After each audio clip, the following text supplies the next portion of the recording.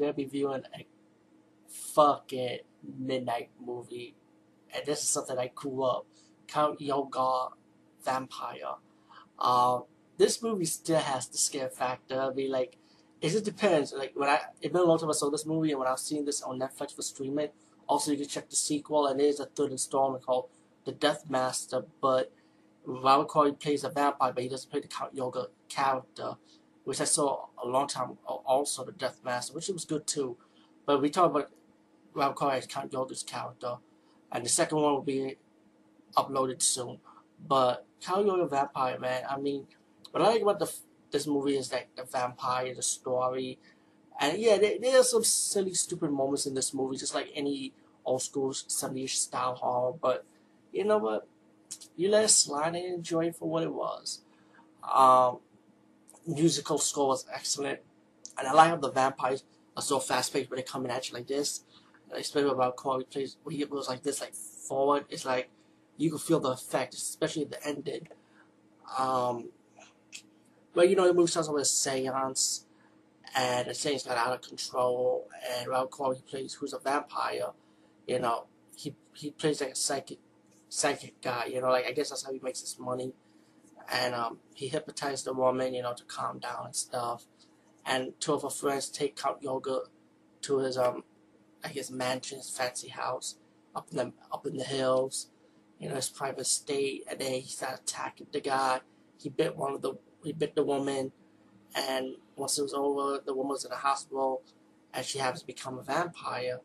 And the friends are around her, like her boyfriend and the woman who hired the Count Yorga for the seance, her man, want to know what's going on. The doctor comes up and tells them that, hey, this could be this something called like vampires.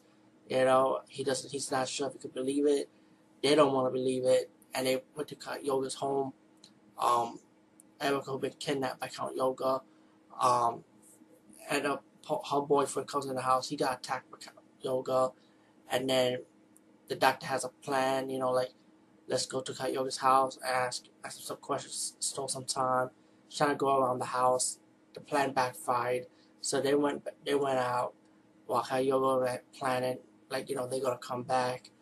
Count Yorga called the woman who hired him for the seance to come to him.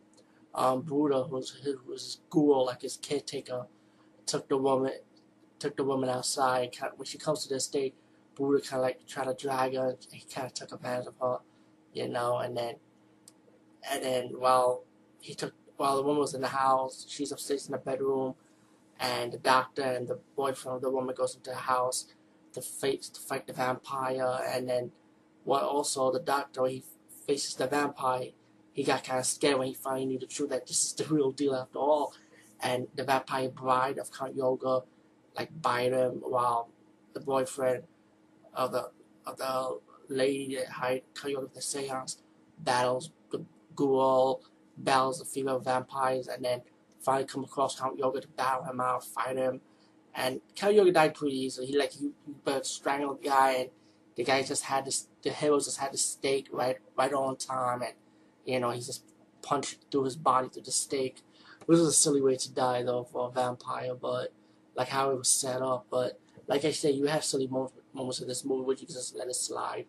Count Yorga's dead.